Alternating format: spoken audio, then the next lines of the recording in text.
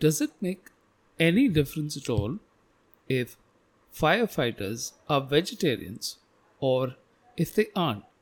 Do diet preferences have anything to do with the way firefighters fight fires? Well, it does make a difference if they're not human. And that is the first post in today's episode: the vegetarian firefighters. It's no bull, they're bison. They don't need expensive firefighting equipment or gear. And they probably provide the best protection against natural wildfires, as long as they're allowed to roam the land and eat. Not exactly social animals, but they have appetites that seriously threaten some eating contest winners. Up to 35 kilos of vegetation in a single day. Anyone who says vegetarians are weaklings hasn't looked a bison in the eye.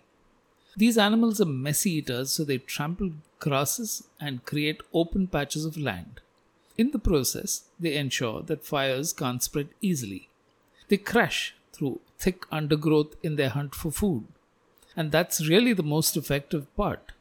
Imagine having to set up large firefighting operations with trained firemen, not to mention the number of helicopters required to dump large loads of water. Humans have got it backwards. We remove the safeguards that nature installed and then devise expensive planning and infrastructure to do the job that nature manages effortlessly. Will we ever learn? Bison populations thrive in these conditions. The only problem could be too many of them over time. But that's better than the expense of regrowing forests and resettling residents, right? And now for the second post, which has got nothing to do with fires except to make the hotcakes. Hotter than hotcakes. Miners versus gamers. In an earlier post, I had written about crypto miners competing with gamers to buy powerful GPUs amidst stock sellouts. Bots are being used to buy up stock as soon as it hits the online market. The contest has escalated with companies taking preemptive action. They've created high-priced product bundles to deter miners from purchasing all available stock. At stake here is a battle between customers who could disappear overnight and those who have helped the companies grow, the gamers. Now, that's creating a fresh set of problems. Miners are still aggressively stocking up because these processors have the power to guarantee profits in Bitcoin mining operations.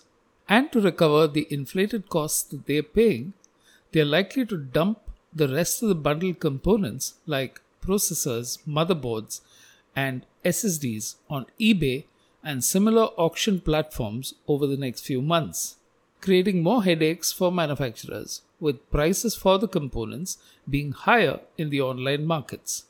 There's real demand and there's unreal demand. Nvidia is planning differential premium pricing to make miners pay more. There's no timeout for games in the real world. And finally, in this episode, a solution to reforestation, or whatever your favorite word is. The company that grows forests, not planting trees, growing dense forests. Terraformation is going against the grain and conventional thinking by attempting the impossible. It's headed by a former Reddit CEO who tired of the promises made by technology. He saw the light after spending decades inventing the next new thing, realized it wasn't worth it, and went back to the basics, using low-tech but proven components to work at scale. There's a short window available to counteract the effects of climate change, and that must be used to deploy solutions that work in a short time frame. The first project was to validate two things: whether it was possible and whether it was economical and self-sustaining. This is in Hawaii, where the water required for the project was sourced from a desalination plant that required less than half an acre to set up. It supplied all the water necessary by transforming brackish water into water available for irrigation. They're proving multiple projects like this can be started across the world in parallel. Once more countries and entrepreneurs come on board, growing forests across millions of acres is not a pipe dream. Planting trees is good, but growing forests is an even better idea. Every week, I'll plant a few ideas in your mind on branding, behavior, and markets. Triggers for your thoughts. Spread the word to your friends. All you have to do is click the link and enter an email address. And yes, as always, I welcome your thoughts, your comments, and whatever it is that you have to say.